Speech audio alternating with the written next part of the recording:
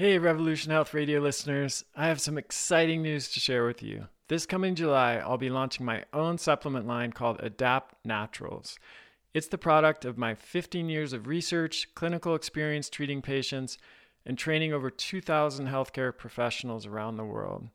If you're listening to this show, you're interested in optimal health. You want to know how to feel your best, perform at the highest level, prevent and reverse disease, and extend your health span. Sadly, that's getting harder and harder in a modern world that seems completely at odds with these goals. This is why I've created a supplement stack called Core Plus to fill the most common gaps I see in people's daily routines and to support you in living your best life. I'll be sharing more information soon about the Adapt Naturals Core Plus bundle and how it can help you achieve your health goals and thrive in the post-COVID world. I'll keep you posted here on the podcast, and you can also join my email list at chriskresser.com for the latest updates. I can't wait to tell you more, so stay tuned. Hey everybody, Chris Kresser here. Welcome to another episode of Revolution Health Radio. This week, I'm going to do another solo episode. I'm going to cover some research studies and share some insights from my clinical practice and just things I've been thinking about recently. So we'll start by talking about the healing benefits of medicinal mushrooms, not the psychedelic type, although I'm very interested in those as well, and we'll be covering them on a future episode. But here I'm talking about mushrooms like reishi, lion's mane, turkey tail, etc. These mushrooms have a long history of use in traditional cultures, and they've also become the subject of pretty intensive research in the modern world. So I'm going to dive into why I'm excited about those mushrooms and how we can use them to improve our health. Then we'll talk about a fascinating study showing how our gut microbiome influences our food cravings. I've suspected this for years, but we've never had evidence to support it outside of the clinic, and now we do. Then I'll share an insight I've had over 15 years of clinical work with patients and my own experience dealing with chronic illness that I believe will help you make more progress toward your own health goals, whether that means recovering from a chronic illness, improving your performance, or just feeling better and extending your lifespan. And I think this perspective that I'll share, it not only works with health-related issues and goals, but also with any challenges that we might be facing.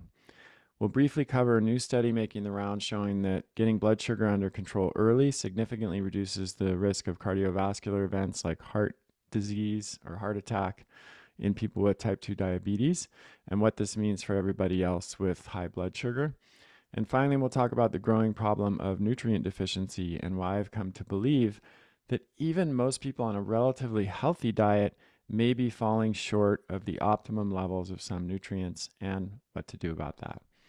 All right, let's dive in. Okay, so let's start with medicinal mushrooms. These have become a hot topic with claims they can do everything from boost our defense against viruses and other pathogens, protect us against cancer, support healthy brain function, and even improve our response to stress. But do medicinal mushrooms live up to the hype? Let's find out. Medicinal mushrooms have a long history of use in traditional medicine. When I was studying traditional Chinese medicine many years ago, they were certainly part of my education. In China, they've been used for at least 3,000 years and maybe up to 7,000 years or longer. There's a medical text known as the Shennong Bencao Jing, which is the oldest list of medicinal substances that we have discovered yet. It dates back to the 29th century BCE, and it lists several mushrooms, including what we know as reishi today. Then several centuries later, in the 6th century AD, there was another medical text called the Bencao Jing Jingzhu that lists even more medicinal mushrooms. But the use of these mushrooms wasn't just limited to China. We have a lot of evidence of their use all around the world. For example, one of the oldest medical mummies that was ever discovered, Otzi the Iceman, you might remember the big news stories about that. This mummy was discovered 4,000 years ago in an area between Austria and Italy, and Otzi was found with Piptoporus betulinus in his medicine kit, which is a mushroom that's still used today as a natural antibiotic and antiparasitic. We have hieroglyphs in Egypt describing mushrooms as plants of immortality and sons of gods that were sent to the earth on top of lightning bolts. And in Egyptian culture, mushrooms were so revered that they were only eaten by pharaohs, nobles, priests and used in holy rituals. Some sources even suggest that Vikings may have consumed hallucinogenic mushrooms before battle, which certainly casts a new light on their famed berserker method of fighting. And then today, in the modern world, interest in medicinal mushrooms is at an all time high. They've become the focus of both popular interest and scientific research. There are now over 400 studies published on turkey tail, a specific species of mushrooms alone, which is likely more than the combined research that existed on all medicinal mushrooms just 30 years ago. Why is this? What makes mushrooms so special? Well, number one, they're a rich source of vitamins and minerals. And in fact, some mushrooms have as high as 12% total mineral content. They're rich in zinc, copper, iron, phosphorus, and potassium, and some species of mushrooms even contain vitamin D, although in the D2 form rather than the D3 form. Mushrooms are one of the richest sources of beta glucans, which is a special type of soluble fiber that is being studied for its immune, cardiovascular, endocrine, and neurological benefits. And we'll talk a little bit more about that shortly.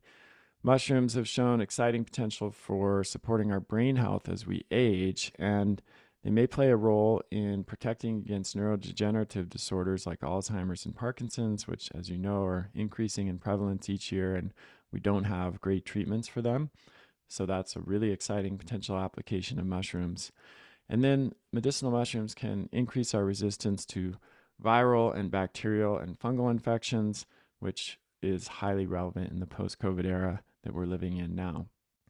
So I'm going to have an expert on medicinal mushrooms, Dr. Christopher Hobbs, on the show in a couple of weeks, and we'll do a really deep dive on this topic.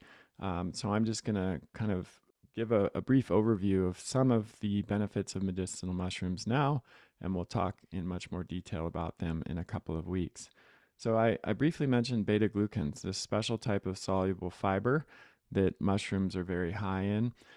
These beta glucans have a wide range of functions because of their unique chemical structure. They're often referred to as biological response modifiers because they strongly activate and regulate the immune system. They can increase resistance to viral, bacterial, and fungal infections, inhibit tumor growth, reduce the replication of cancer cells, modulate and regulate the immune system, and even improve our sleep and our response to stress, thanks to the connection between the immune system, endocrine system, and nervous system. This is the field known as psychoneuroimmunoendocrinology, probably one of the longest words in the English language. But these beta glucans, if you go into PubMed and search for beta glucan, you're going to find so many recent articles that are investigating their potential in all kinds of conditions, ranging from blood sugar related disorders to cancer to viral infections to HPA axis dysfunction and stress related disorders. So beta glucans are really thought to be one of the most bioactive compounds in mushrooms that explains their benefits. But they're not the only compounds in mushrooms that have a medicinal effect. Mushrooms are also rich in terpenes and phenolic compounds. So you might have heard of terpenes recently in all of the media coverage on cannabis and the healing effects of cannabis. And then terpenes are also in the essential oils in plants like lavender and mint. So terpenes are highly aromatic. When you smell lavender or mint and you get that really strong odor, that comes down to terpenes. And then the cannabis plant as well, which is known, of course, for having a very strong odor, and different types of cannabis plants with different medicinal benefits have different odors and different names. That all comes down to terpenes as well. So different terpenes are thought to have different medicinal effects, and mushrooms do have these terpenes and other phenolic compounds. Now, the research on terpenes is still relatively new, but it's already very exciting. They've been shown to have anti-cancer, antiviral, anti-inflammatory, antioxidant, and liver protective effects. And again, researchers are really focused on this area because there are a lot of potential clinical applications.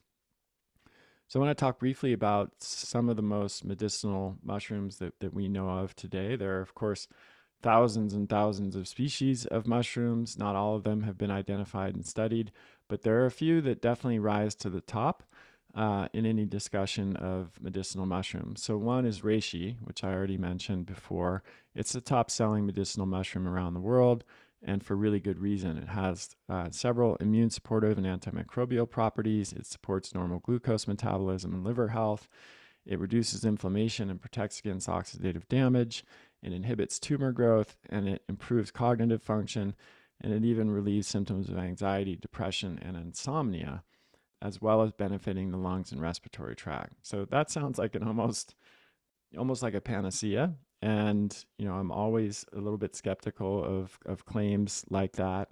But in the case of medicinal mushrooms, these claims are backed by both tradition, thousands of years of traditional use in systems like Chinese medicine and other systems around the world, and now modern clinical evidence. And that's why I'm so excited about them. So the second mushroom is chaga. This one has a long history of use in folk medicine, especially by the Khanty people in Siberia. And we now know that it has over 200 biologically active compounds, including betulinic acid.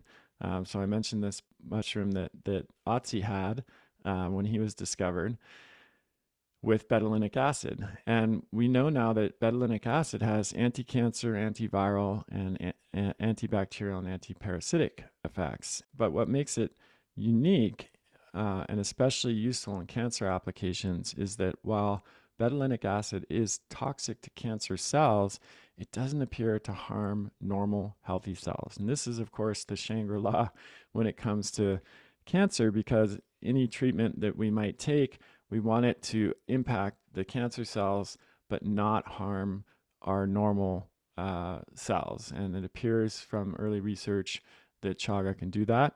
We also know that chaga can help promote healthy metabolic function. It regulates blood sugar and insulin levels, and it also helps to reduce oxidative stress.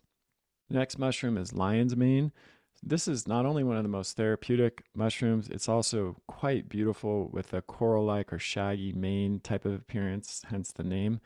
And I encourage you to go on Google and look up some pictures. It's really a gorgeous mushroom, and it's delicious to eat. It's one of the best culinary mushrooms.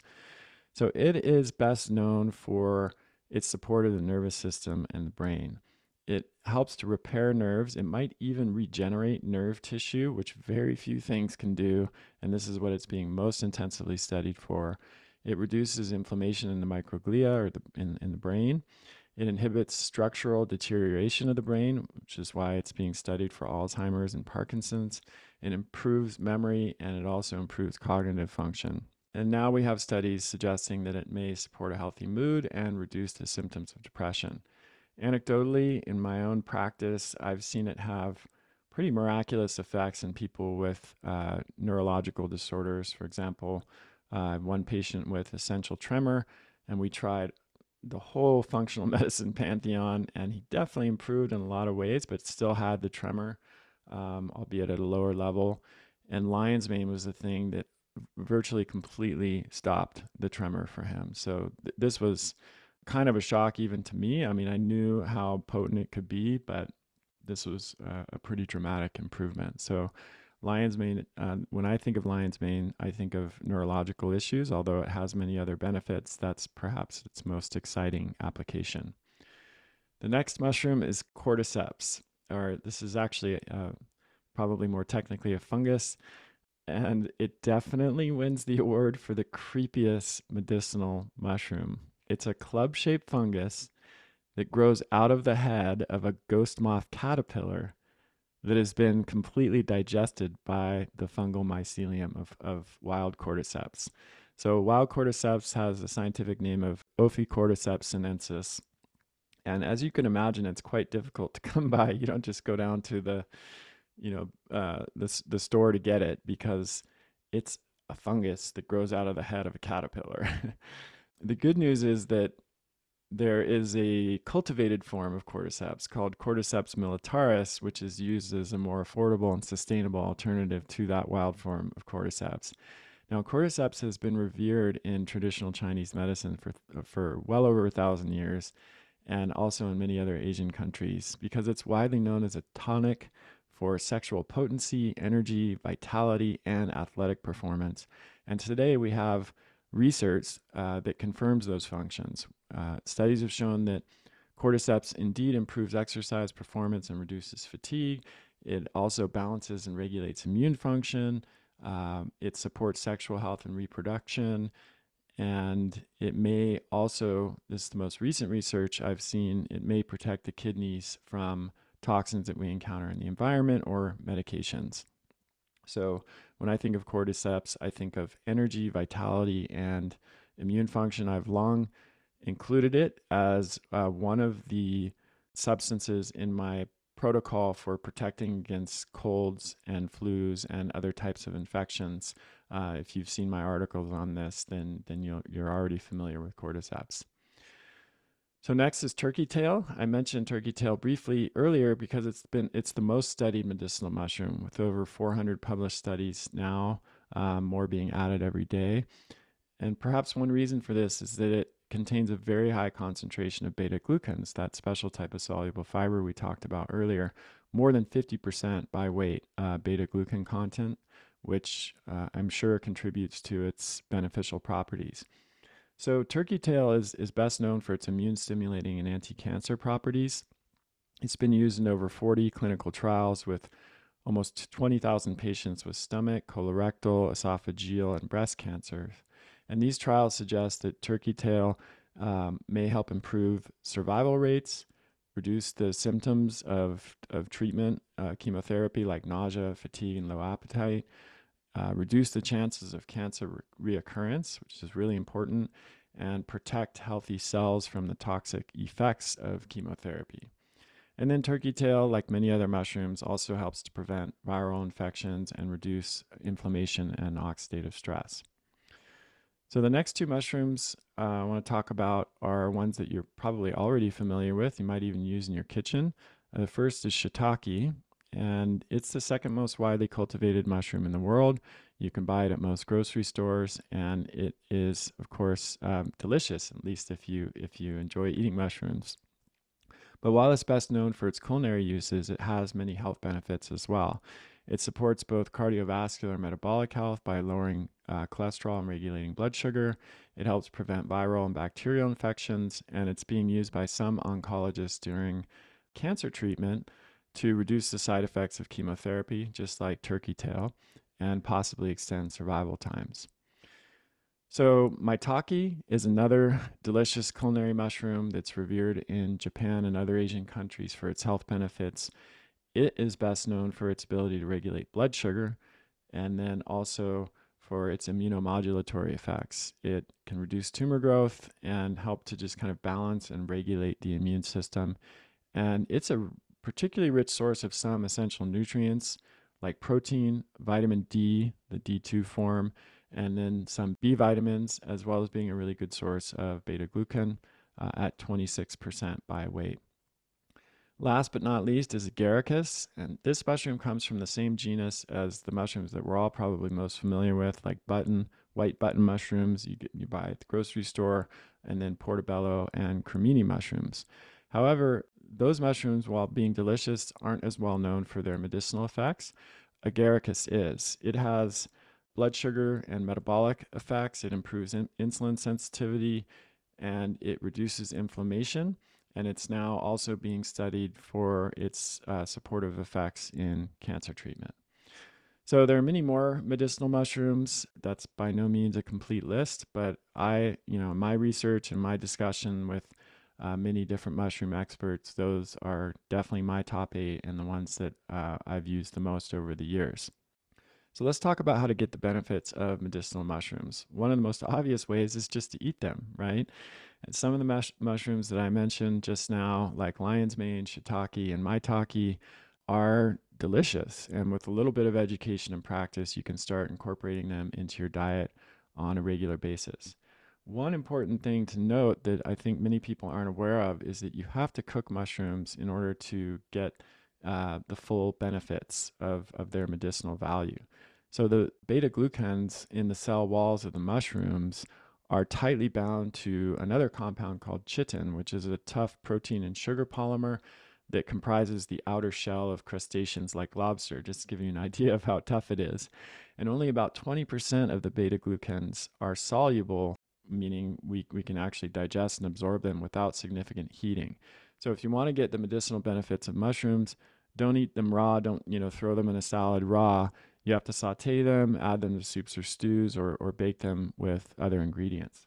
So I do recommend that everyone incorporate at least some mushrooms into their diet if you digest them and tolerate them well. They're delicious. They can add a lot of variety to meals. And as we've discussed, they have tremendous medicinal value. However, it is true that some of the most potent medicinal mushrooms are either difficult to find in stores, or they are quite bitter, or they're chewy and have a texture that a lot of people don't like, and they're much more difficult to prepare. So in those cases, you have two options for benefiting from them. One is to make your own mushroom medicine. So, for example, chaga and reishi are pretty bitter and chewy when they're consumed fresh, and they're more difficult to cook with. So in those cases, you could convert the mushrooms into a decoction, which is a tea. You can make a powdered extract, or you can make a tincture. And of course, if you're adventurous, you can learn how to gather your own mushrooms and then dehydrate and store them for medicinal use. Now, gathering mushrooms, I just want to remind everyone, does carry risk. There are poisonous mushrooms out there that are toxic and can be lethal. So this is not something you should just do on a whim. You really need to educate yourself on how to identify toxic mushrooms and gather the right types of mushrooms. So please do not just go out and do this without properly educating yourself. I mentioned Dr. Christopher Hobbs, who's going to come on the show in a couple of weeks to talk with me about mushrooms. He has a book called Christopher Hobbs Medicinal Mushrooms, The Essential Guide. There's a chapter in there about mushroom identification and how to learn more, and also on how to make mushroom medicine. But this is something that I don't think you should even learn from a book. You should take a local class or a workshop and go out with an expert and learn your local environment and ecosystem, what mushrooms are available, which ones are toxic. This can be a really gratifying and fun activity to do if you are prepared and educated. So the next way to benefit from medicinal mushrooms, if you're not up to gathering them yourself and making your own medicine, is, of course, to take a supplement. So mushrooms have become really popular lately. I'm sure you've seen a lot of articles online and social media, and even in mainstream media. And when that happens, there is often a proliferation of supplements and other, products related to that particular compound or substance. And whenever that rush happens, there are some good products and there are plenty of bad ones that are made by people who are just trying to profit on the latest trend. We've seen this with CBD. I'm sure many of you can remember where there were just a few brands of CBD available, and now you can't throw a rock without hitting someone who's selling CBD, and there's literally thousands and thousands of CBD products on the market with huge variation of quality. So it's always a concern, and it's always something to pay close attention to. So I want to give you a few tips about what to look for in a mushroom supplement, and then share some exciting news with you about a mushroom supplement that I'm working on. So first of all, it should contain a blend of the best researched and most potent medicinal mushrooms. We know, as I've just explained, that different mushrooms have different medicinal benefits, and rather than just taking one, it's best to take a blend so you get that full spectrum of benefit, everything from support against infections like viruses to anti-cancer effects to blood sugar regulation to stress modulation. If we take that full spectrum blend of different types of mushrooms, we get all of those benefits. So the second thing is that it should contain a clinically relevant dose of each mushroom, at least 200 milligrams of each mushroom, and at least 1,600 milligrams as a total dose of the product. I've seen a lot of mushroom products out there that just have, really minuscule doses of the mushrooms that are not really likely to have a therapeutic benefit. I mean, certainly they won't hurt, but they're not going to confer the types of benefits that we've been talking about so far. Next one is really important and also pretty rare in the industry. It should be a full spectrum concentrate.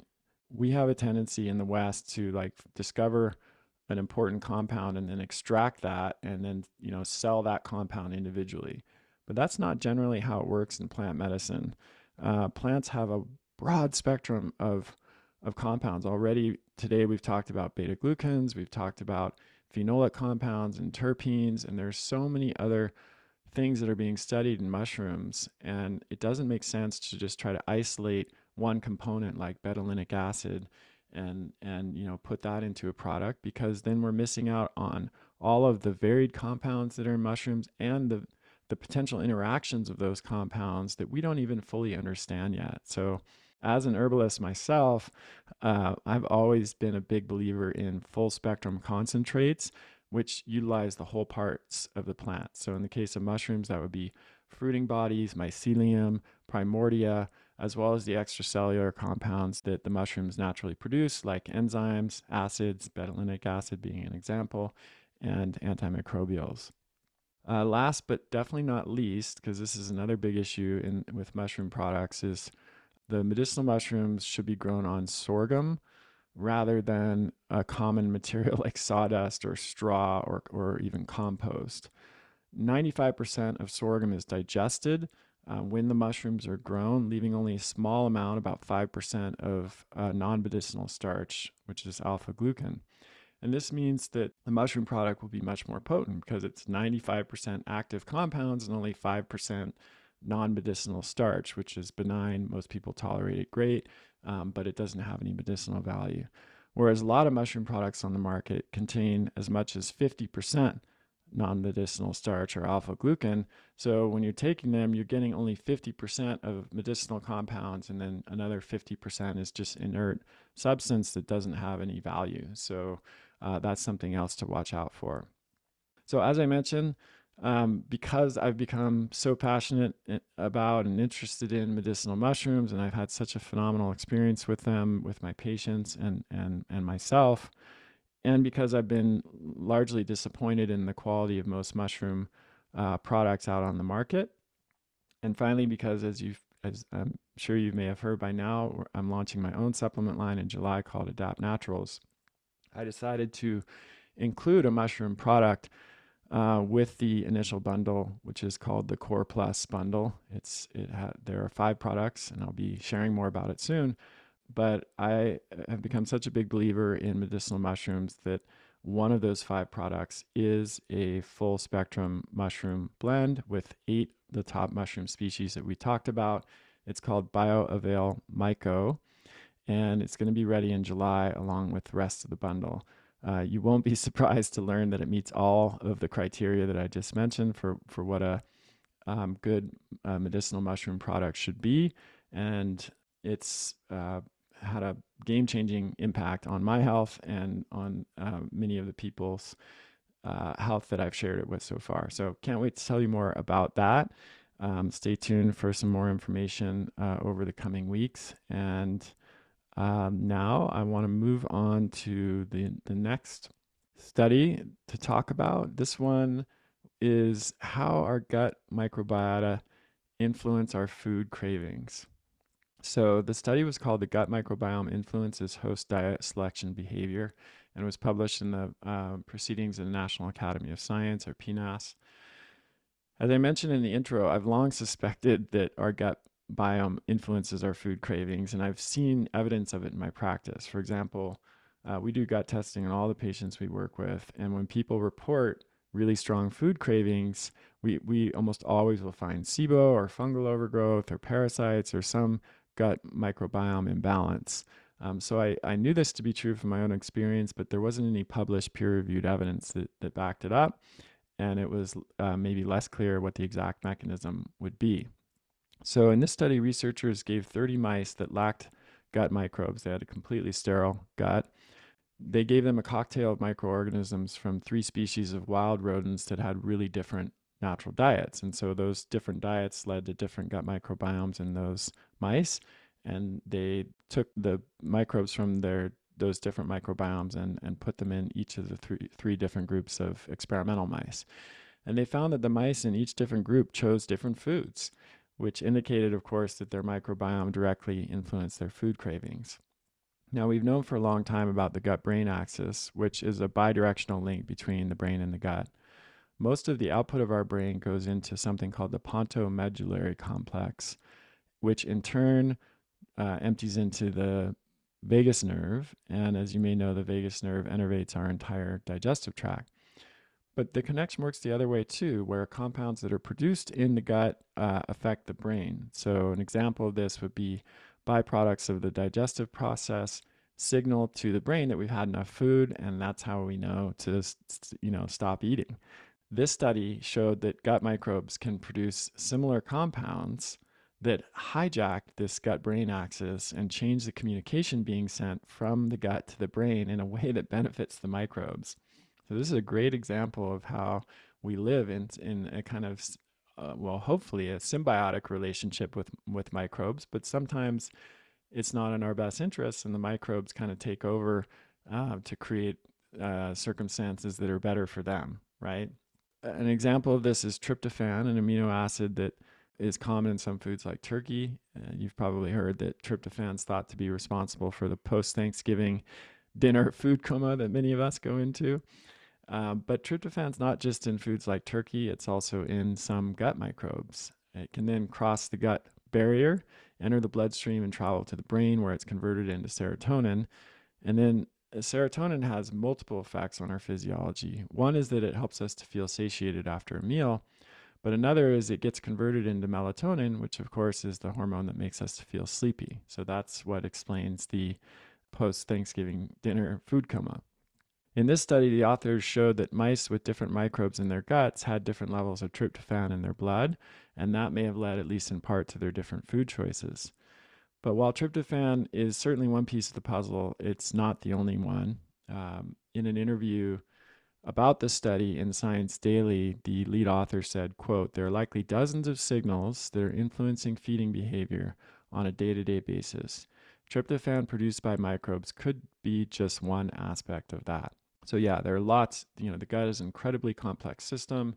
The microbes in the gut are producing all kinds of compounds all the time, and we're just barely scratching the surface of understanding this. But I think the takeaway from this study and how to use it practically is that if you're having really strong cravings for foods, and especially cravings for sugar or other processed and refined foods, which bacteria love sugar, as you probably know, and so do parasites, and so do fungi. That could be a sign that you have some type of imbalance in the gut, maybe preponderance of harmful bacteria versus beneficial bacteria. Maybe you have fungal overgrowth, maybe you've got a parasite, and that could signal you to maybe go get some testing from a functional medicine provider, or if you don't have access to that kind of testing, you could, it might just be a sign that you need to clean up your diet. You might need to pay more attention to your gut health with things like bone broth, fermented foods, fermentable fiber, probiotics, prebiotics, etc. So I don't necessarily think food cravings are always a sign of a disrupted gut. There can be other reasons for that, of course, like low blood sugar, although that is often connected to a disrupted gut as well. But it's very often a sign of that. And so we can kind of use our cravings to guide what might be appropriate action for us, whether we have access to a functional medicine practitioner and testing, or whether we're just going to make some positive diet and lifestyle changes on our own. If you've listened to this show for a while, you know that I'm a super active guy. Depending on the time of year, I'm either skiing, mountain biking, hiking, backpacking, surfing, or lifting weights on most days of the week. I also live in a really dry climate at high elevation. For these reasons, I pay a lot of attention to hydration. I've learned the hard way what happens when I get dehydrated, and I know how important hydration is to overall health. But hydration isn't just about drinking water. It's about water plus electrolytes. This is where Element comes in. It's a combination of electrolytes like sodium, potassium, and magnesium in easy-to-use individual packets that you just add right to your water bottle. And unlike most electrolyte products on the market, Element is free of sugar and artificial junk. I drink Element every day, and it's made a huge difference in how I feel. Even with my training and profession, I don't think I realized how often I was dehydrated before I made Element part of my daily routine. If you'd like to try it, the folks at Element have an exclusive offer for my podcast listeners. You can get a free sample pack with one of each of the 8 flavors Element sells when you purchase any Element product. This is perfect for anyone who wants to try all of the flavors or who wants to introduce a friend to Element. Just go to cresser.co/element, that's LMNT, to place an order and take advantage of this offer. Paleo Valley's beef sticks are definitely one of my favorite snacks. They're unlike anything else on the market. They're made from 100% grass-fed and grass-finished beef and organic spices, and they are naturally fermented, which gives them this really amazing flavor. In fact, they were recently voted in Paleo Magazine as one of the top snacks of the year. One reason I love Paleo Valley is that they're committed to making the highest quality whole food products that are free of junk ingredients. They're compact and easy to take on the go, especially when I'm out in the mountains and away from civilization. Go to paleovalley.com/Chris and use the code Cresser15 to get 15% off. All right, let's dive into the next section here. And this is something I've been thinking a lot about over the last several years, really, but particularly over the last few months. So one of the core principles of functional medicine is getting to the root cause of a health problem so we can address it at that level rather than just suppressing symptoms. I'm sure if you've been following my work for any length of time or any other functional medicine clinician, you've heard this a million times, and it's probably in large part what drew you to functional medicine. An example would be if you're having a lot of gut and skin symptoms and you came into my clinic, we would test you for a whole bunch of different things, including gut issues, but just a whole spectrum of tests that would help us to identify why you're having those gut and skin issues. We might find, for example, that you have celiac disease, and then that information would be invaluable in helping us to figure out what to do and what kind of diet changes you need to make and what other steps we need to take to address those gut and skin problems. Another example would be autoimmune disease. Autoimmunity is an underlying process that is driven by many different factors, including diet, gut health, infections, environmental toxins, stress, etc. And testing can shed light on how much each of these factors is playing a role and then what direction we should go in the treatment process. So, trying to identify the root cause of a condition and address that cause or those causes should always be a goal, and it's a key part of functional medicine. Having said that, the reality is it's not always possible to first of all identify all of the root causes, or second of all, in some cases it's not possible to address the root causes. Autoimmunity is a good example. Sometimes even after addressing diet and all of the other behavior and lifestyle factors, the immune system is still dysregulated. Unfortunately, the immune system has a long memory, so once it starts attacking self-tissue, it usually doesn't ever fully stop, and there's always the potential, even if you get it under control, that it will come back. And so if we only focus our attention on identifying and addressing the root cause, we can miss out on other possibilities that can lead to greater health and well-being. I call this myopic focus on root causism, which is a term I borrowed from the cognitive psychologist and linguist Steven Pinker. So Pinker wasn't thinking about health when he coined this term, root causism. He was referring to how we approach complex societal problems. And I want to quote from this passage in his book, Enlightenment Now. Quote, "This version of historical pessimism may be called root causism, the pseudo-profound idea that every social ill is a symptom of some deep moral sickness and can never be mitigated by simplistic treatments which fail to cure the gangrene at the core. The problem with root causism is not that real-world problems are simple, but the opposite. They are more complex than a typical root cause theory allows. So complex, in fact, that treating the symptoms may be the best way of dealing with the problem, because it does not require omniscience about the intricate tissue of actual causes. Indeed, by seeing what really does reduce the symptoms, one can test hypotheses about the causes rather than just assuming them to be true. So when I first read this passage in Pinker's book, it stopped me in my tracks. I literally put the book down, took a long walk in the woods near my house at the time. As a functional medicine clinician, of course, the idea of addressing root cause was at the core of my belief system and my approach to treating patients. Could it be that that wasn't always the best lens to see through? Although societal problems and chronic disease are not the same, they are both complex, multifactorial, and systemic phenomena. While root causes always exist, they aren't always identifiable or addressable if we can identify them, as I just mentioned. So if that's the case, what's the alternative to an exclusive focus on root cause? Well, I'm still trying to find a word or a phrase to express the answer here, but the one I'm using right now is pleiotropy. So this is a term that I borrowed from the context of pharmaceutical medication research and genetics. It's a little bit techy and unwieldy, so if you can think of a better term, let me know. But pleiotropy is usually defined as the production of diverse physiological or psychological effects by a single drug or a gene. An example would be something like the drug metformin, which is typically used to lower blood sugar. It's used by, in the context of diabetes.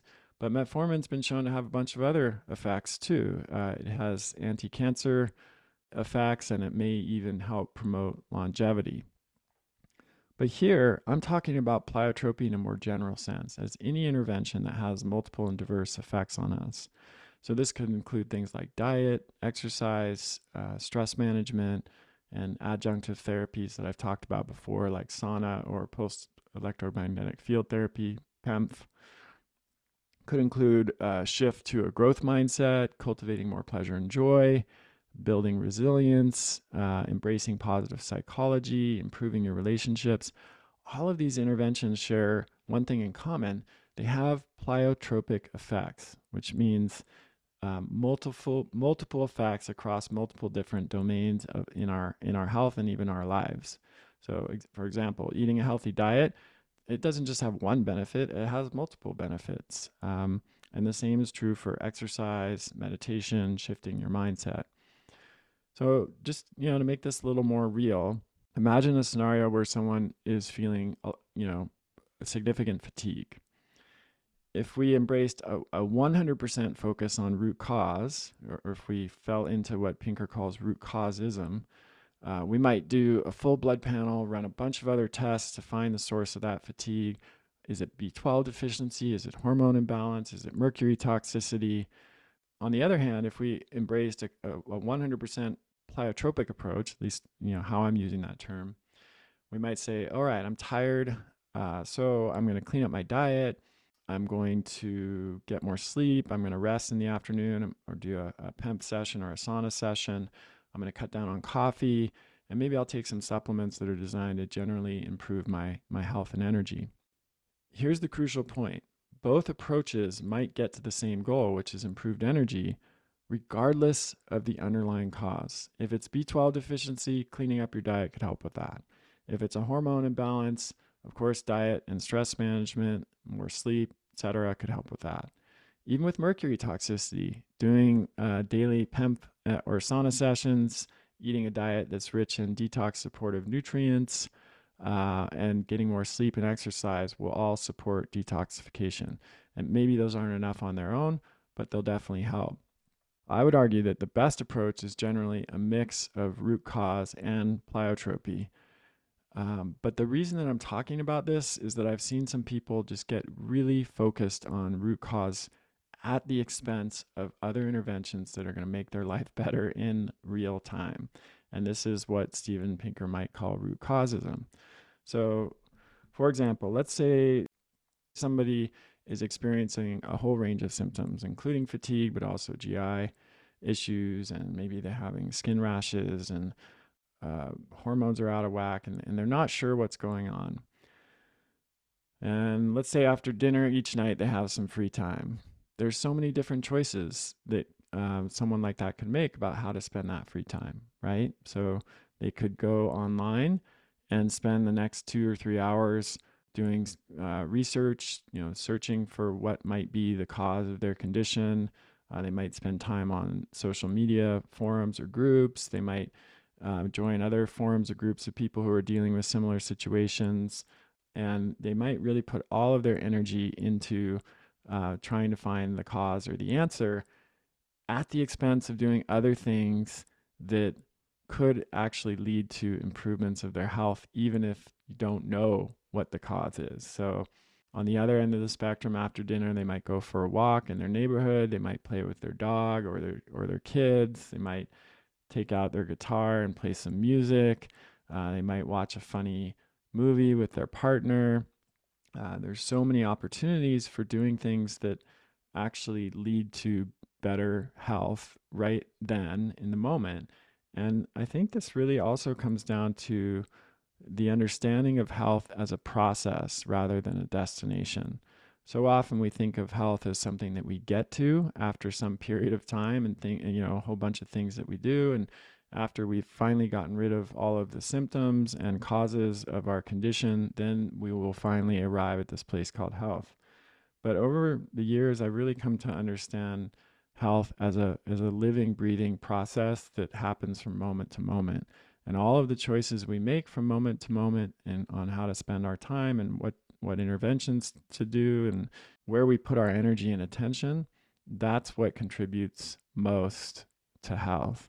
So I want to be really clear here. I am not suggesting that we shouldn't look for the underlying cause of disease. That would be anathema for someone like me as a functional medicine clinician. I still think that's critical and so important for the vast majority of people who are dealing with health issues.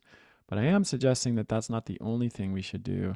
And we should never do that at the exclusion of other interventions that we could engage in that would have these pleiotropic effects and help us start feeling better right away.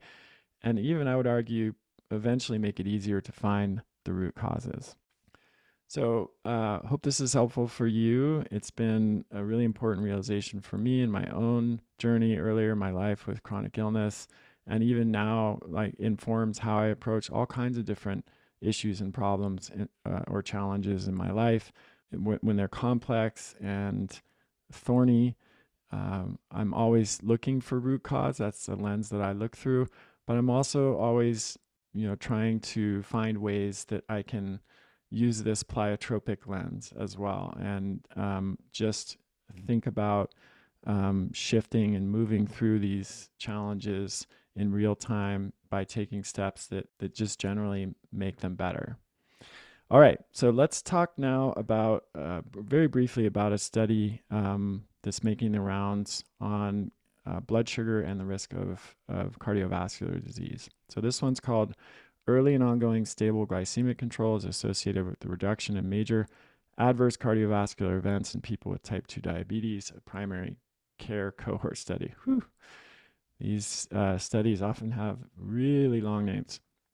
All right, so the researchers looked at people that were newly diagnosed with type 2 diabetes, and they separated them into 3 groups. One group with hemoglobin A1C below 7.5%, next group with A1C between 7.5 and 9%, and the last group with A1C above 9%. And then they followed them for, I think it was a year, and observe what happened. They found that the people who went from having A1C at diagnosis in the highest group, over 9%, to being below 7.5%, so these are the folks that really took action and lowered their blood sugar, their risk of cardiovascular event was cut by 25%. On the other hand, those who had the highest variability in blood sugar or saw increases in blood sugar had 51% greater risk of cardiovascular disease. So this shouldn't surprise us, right? There's no big aha moment here, but it does support what we've been talking about for many years, which is the earlier we attend to our health and well-being, the earlier we intervene when there's an issue, the better the outcome will be. So this doesn't just apply to people with type 2 diabetes, it applies to people with any blood sugar abnormalities. in the clinic, when we treat patients, if somebody has even high normal blood sugar, we're immediately starting to look at what we can do to bring that blood sugar down into the optimal range. We're not going to wait until they develop prediabetes to take action. We're certainly not going to wait until they develop full-fledged type 2 diabetes to take action. Unfortunately, that is typically what happens in the conventional model. But as Ben Franklin famously said, an ounce of prevention is worth a pound of cure. And that is absolutely the case when it comes to medicine, perhaps more than in any other field that I can think of. So, what does this mean for you? If your blood sugar is starting to creep up, let's say it's in the low 90s consistently, or maybe in the mid 90s. Yeah, technically, if you go to the doctor, they'll say, "Hey, you're fine. You're in the normal range."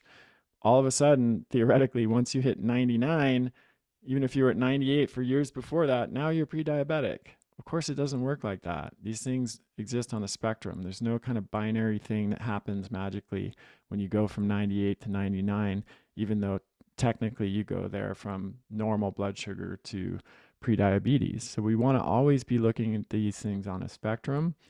And if your blood sugar is starting to creep up, now is the time to take action, because it's so much easier to reverse high normal blood sugar than it is to reverse prediabetes.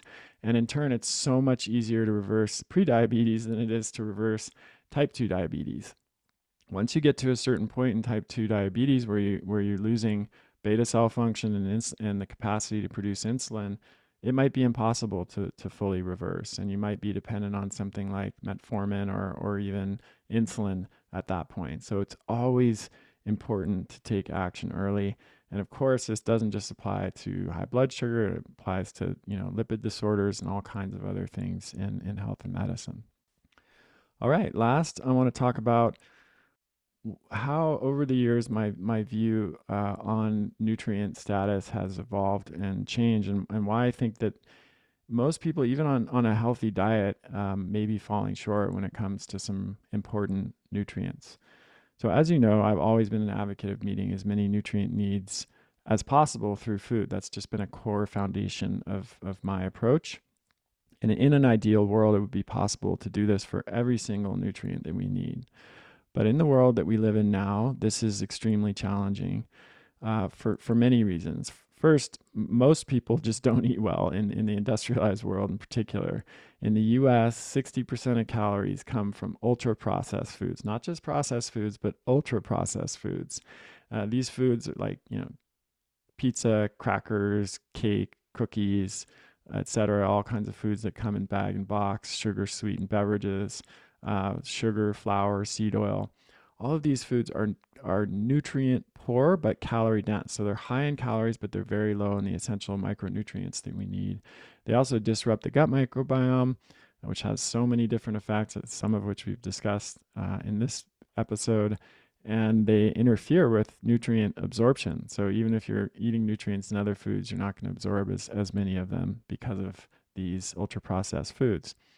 So this explains why the majority of Americans are deficient in several essential vitamins and minerals. Data from the NHANES survey in the US from 2007 to 2010 suggests that 100% of Americans don't get enough potassium, 94% don't get enough vitamin D, 92% don't get enough choline, 89% don't get enough vitamin E, 67% don't get enough vitamin K. I could go on, but just literally every single nutrient, essential nutrient that you think of, most Americans are not getting enough. But as bad as this picture is, it only tells part of the story. These statistics on the prevalence of nutrient deficiencies are based on the RDA, or recommended dietary allowance. There are several problems with using the RDA as a benchmark for nutrient intake. The first is that the RDA is the amount that's required to avoid disease, not the amount that we need for optimal health. So an example is that you might have enough vitamin C to prevent scurvy, which is great, but not enough to ensure adequate immune defense against pathogens and prevent oxidative stress. Now, I know if you're listening to this podcast, you don't just care about avoiding disease, you want to live your best life and have, optimal health. So this is where the RDA really falls short. That's the most important shortcoming. Another is that RDA doesn't consider the presence of chronic health conditions that increase demand for nutrients or reduce absorption of nutrients. So a classic example of this that I've talked about a lot is vitamin D. We know now that conditions like obesity, inflammation, GI disorders like SIBO or inflammatory bowel disease, all of these either decrease the absorption of vitamin D, or in the case of inflammation and obesity, they also decrease the conversion of sunlight to vitamin D. They also increase the demand for vitamin D. So it's a double whammy effect. And this isn't just true for vitamin D, it's true for many other nutrients that we need on a daily basis. When the RDAs were established, these kinds of effects were not known. And so the RDA does not factor them in and is likely way too low for that reason as well. The third issue with the RDA is that it's often out of date and has not been adjusted for important changes that have happened to the population. And most people don't know that the RDAs were originally designed by using average body weight of a typical adult male or female in the US. And let me use magnesium as an example. The RDA for magnesium is currently 420 milligrams per day for an adult male and 360 milligrams per day for an adult female. This was based on an average body weight. Back in 1997, when it was last updated, they used an average body weight for men of 166 pounds and for women of 133 pounds. Now, in 2021, just last year, a group of researchers recalculated the RDA for magnesium based on updated average body weights, because obviously body weight on average has increased in the US pretty dramatically, even over the past 20 years. So they updated the average body weights to 168.5 pounds for women and 196 pounds for men. And then after doing that, they came up with a new RDA for adult men of 575 to 657 milligrams per day. So that's over 200 milligrams per day more for men, up to that amount. And then the RDA for adult women, they adjusted to 467 to 534 milligrams per day for women. So that's almost 200 milligrams per day more for women at the higher end of that range. Now, this is really alarming because the average intake of magnesium in the US is just 340 to 344 milligrams per day for men and just 256 to 273 milligrams per day for women. So this is well below even the outdated RDA, but it's 200 to 300 milligrams per day less than the more accurate RDA that the researchers proposed. Despite this, the RDA for magnesium has not been updated, and that means that statistics on magnesium deficiency are dramatically underestimating the prevalence of that in the population because they're using this outdated RDA. If we use this new RDA, basically almost 100% of people would be deficient in magnesium. And this is, as a side note, one of the reasons that I've always recommended supplementing with magnesium, even in people who are following a nutrient-dense diet, because I've just seen, through this research, this published research, and also tests that we've run on patients who come into the clinic, that virtually everybody is falling short of the optimal magnesium intake. Okay, so we might think, all right, nutrient deficiency is a huge problem in people eating standard American diet with ultra-processed food, but I eat a nutrient-dense diet, so it's not an issue for me. I wish that were true. I really wish that were true. That was my belief for many years, with the exception of some nutrients like magnesium and vitamin D. And of course, there's no doubt that eating a nutrient-dense whole foods diet makes a huge difference in nutrient status. There are lots of studies to back this up, and it's just common sense. But unfortunately, there are several reasons why even people on nutrient-dense diets can fall short of the recommended intake of nutrients for optimal health, not just the RDA, but for optimal health.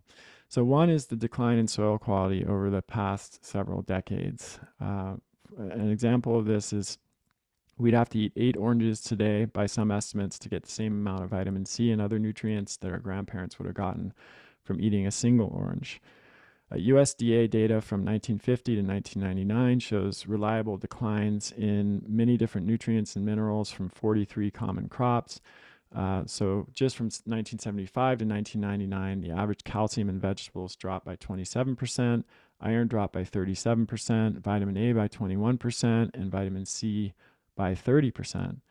Another study has shown that between 1940 and 1991, magnesium content in vegetables decreased by 24%, fruit by 17%, and meat by 15%, and cheese by 36%. And in the UK, it's been a decline of about 35% across all those different food categories for magnesium. The decline is probably even higher in 2022, but we don't have totally up-to-date research to reflect that. Now, according to some of the soil scientists that I've corresponded with, the issue is not that the nutrients aren't still present in the soil, it's that the composition of microbes in the soil has changed due to use of pesticides and other industrial farming practices. And this change in the microbe composition in the soil makes the nutrients it contains less available to the plants that are growing in that soil. So this is analogous, of course, to what's happened in our own guts. Antibiotics, other medication, poor diet, toxins, etc., disrupt our gut flora, and that leads to decreased absorption of nutrients from the food that we eat. So one way to think about this is that our farming practices have disrupted the gut microbiome of the soil, so to speak, and this in turn has decreased nutrient availability to the plants in that soil, which in turn has decreased the amount of nutrients that we get even from eating whole foods. Another factor, I think, that has decreased the amount of nutrients that people get even on a healthy diet is the dramatic rise in food intolerances. So almost everybody I know, and certainly many of the patients that I work with, are dealing with some kind of food intolerance, some category of food that they can't eat. Often even healthy categories of food, like nightshades, for example, or nuts and seeds, or dairy products, or FODMAPs, or something like that. And that has led to a restricted diet for many, many people. And often they're not able to fully overcome those restrictions. So their diet remains limited, and they just eat a more restricted variety of foods. And of course, what that means is they're not getting as broad of a spectrum of nutrients. This is particularly common in kids and young people. And it's even more of a problem for them because they have a greater demand for nutrients. Another issue is just the cultural shift in food preferences, particularly in the industrialized world. So, I'm sure by now, if you've been listening to the show for a while, that organ meats and shellfish are really among the most nutrient-dense foods on the planet, ounce for ounce. Also things like sea vegetables and various kinds of fermented foods are up there on the list as well. Those foods have fallen out of favor. Most people I know do not eat liver or other organ meats and can't stomach them, even if they know they should eat them. They're not eating a lot of shellfish or small dried fish or these other foods that always top the nutrient density list. They're not eating seaweeds or other sea vegetables. These are just not typical foods in the American or industrialized country diets. I recently had Ty Beal on my show to discuss his paper on nutrient density, and we talked about all of these foods that are just so rich in so many of the essential micronutrients, and unfortunately they're just not being consumed very often. So I think that's another major problem. Then we have the rise of intermittent fasting, and fasting, this is of course in more health conscious people, not an issue in the mainstream, but intermittent fasting is fantastic, has a lot of different health benefits. I'm a big believer when it's applied appropriately. But in some cases, there can be one potential downside, which is, let's say you're only eating 2 meals a day and you decrease your calorie intake and you're not eating the same amount of food or calories, which is often the case. And it's probably one of the reasons intermittent fasting can work for weight loss. Or some people even go more radical and they go down to 1 meal a day. If you're eating that much less food, you're just by definition going to get that many fewer nutrients. There's no way around that. And like I said, while I think there are many benefits of intermittent fasting, that is one potential downside. And then lastly, If you just look at comparisons of nutrient intakes from the Paleolithic era, we have some anthropological studies that looked at extant hunter-gatherer groups and quantified their nutrient intakes and compared those to nutrient intakes in the modern world and especially in the industrialized world. You just see that basically all the way down the line, from essential vitamins to essential minerals to phytonutrients to fiber, there's a dramatic decline in average nutrient intake across the board from people who were following, kind of Paleolithic lifestyle to people in the modern world. And I think that has to do with all of the factors that we've talked about so far. So my clinical experience, in addition to the research that I've just been talking about, definitely backs this up. Even the most motivated, I've worked with some of the most motivated people that are around. The folks who come and see me are not typically people who are just following a standard American diet. I probably had like less than a handful of those over almost 15 years of clinical practice.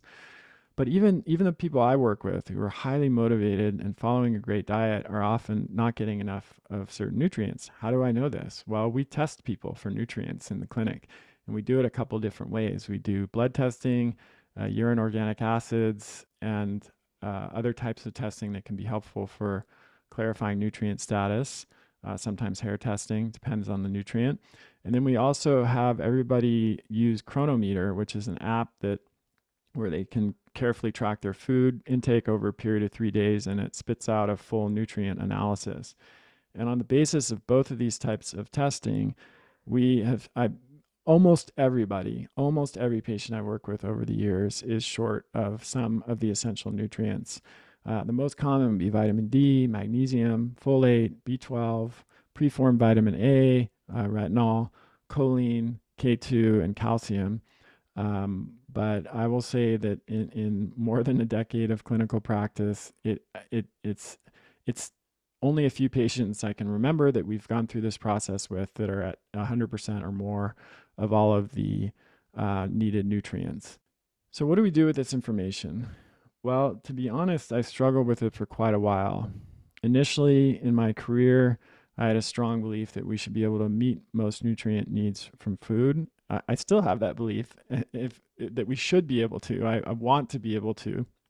But that belief just kept bumping up against the reality of what I was seeing in the published scientific literature and the reality of what I was seeing in my clinical practice with patients and the testing that we were doing and the impact that those deficiencies of nutrients was having on people.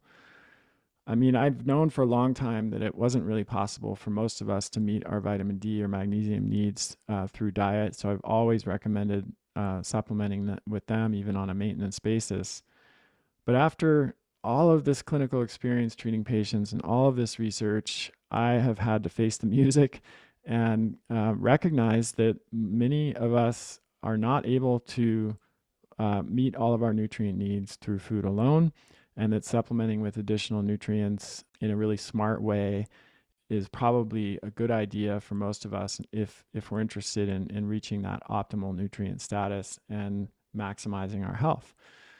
So I started doing this myself a few years ago and suggesting it to patients, and the results have been, as you might imagine, very positive, both in terms of subjective health benefits and in terms of testing, both the lab testing and Chronometer output.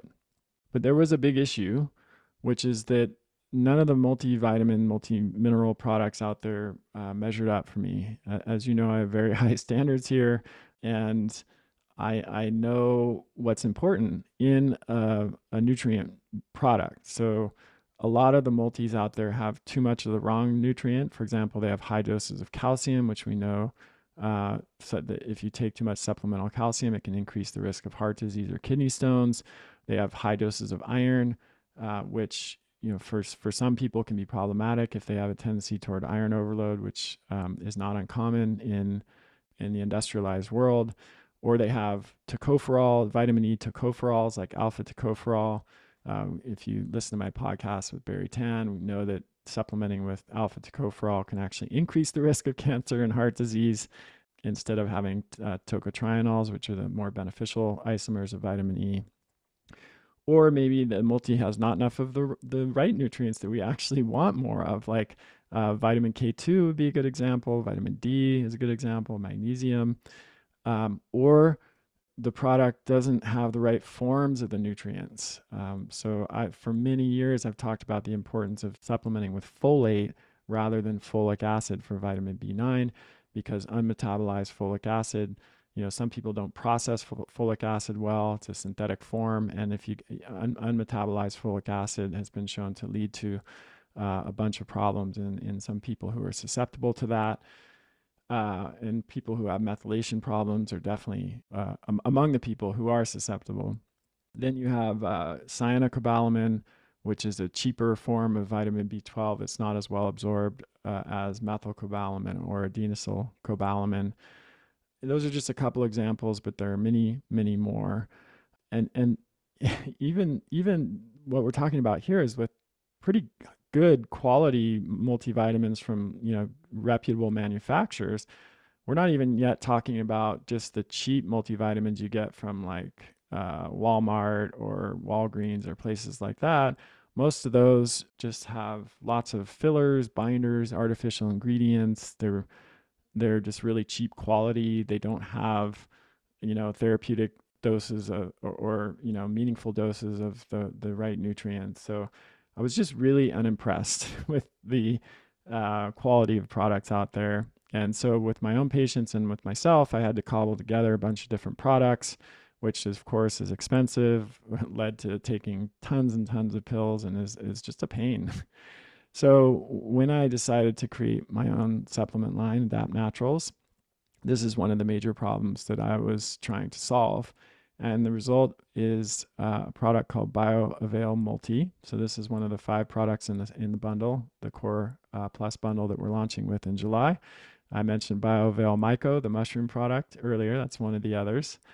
But this is a multivitamin, multimineral phytonutrient blend. It mimics nutrient intakes that are found in an ancestral diet. So that was a goal for me when we set out to curate this product. Was wanted to have something that reflected the same roughly ratios and amounts of nutrients that we would get in an actual ancestral diet before all of the native the things happen in the modern lifestyle that I talked about before that are decreasing our nutrient intake, like declines in soil quality and changes in food preferences, etc. So I wanted to create a product that corresponds to a whole food, nutrient dense diet. And then, of course, I wanted to have all of the ingredients and forms of the nutrients should be food-based, either or naturally occurring or bioidentical. So, folate instead of folic acid, methylcobalamin instead of cyanocobalamin, MK4 and MK7 forms of K2, and even MK9 and other menaquinones. So all of the most bioavailable, highly absorbable, and natural forms of ingredients that we would find. And then in addition to the key or essential vitamins and minerals, I wanted to also contain clinically relevant doses of phytonutrients that have been shown to be beneficial for health. So we know that essential nutrients like vitamin A, vitamin D, vitamin K2, and then minerals like iron, zinc, magnesium, the body can't manufacture those, and we absolutely need those for health. We can die without them. But this other class of nutrients, like these phytonutrients, they may not be essential for health in the sense that we can, literally survive without them. But a huge growing body of research suggests that they are definitely essential for optimal health. And these are compounds like lutein, lycopene, bioflavonoids, some of the phenolic compounds that we talked about earlier. And these were almost certainly consumed in much greater quantities in the past by our ancestors, and they're still consumed in greater quantities by people who are living a lifestyle that's closer to our ancestral lifestyle. Most multis on the market are designed to meet the RDA. We've talked about the problems with that, right? The RDA is insufficient for optimal health for almost all of the nutrients. So this product was formulated using both the principles of evolutionary biology and modern clinical research to determine what the optimal amount of nutrients is, not just the RDA. So again, BioAvail Multi will be available as part of the Core Plus bundle, which is launching in July. And really looking forward to telling you more about this product as well as the other products that will be in the bundle. So stay tuned for more information. Okay, everybody. Thanks for listening today. I hope this was helpful. And keep sending your questions in to chriskresser.com/podcast question. We have some really interesting shows coming up, including interview with Dr. Christopher Hobbs, a medicinal mushroom expert, where we're going to go do a very deep dive on that topic, which as you can see, I'm really excited about, and I hope you are too. And I will talk to you next time. Take care, everybody. That's the end of this episode of Revolution Health Radio. If you appreciate the show and want to help me create a healthier and happier world, please head over to iTunes and leave us a review. They really do make a difference. If you'd like to ask a question for me to answer on a future episode, you can do that at chriskresser.com/podcast question. You can also leave a suggestion for someone you'd like me to interview there. If you're on social media, you can follow me at twitter.com/chriskresser or facebook.com/chriskresserlac. I post a lot of articles and research that I do throughout the week there that never makes it to the blog or podcast, so it's a great way to stay abreast of the latest developments. Thanks so much for listening. Talk to you next time.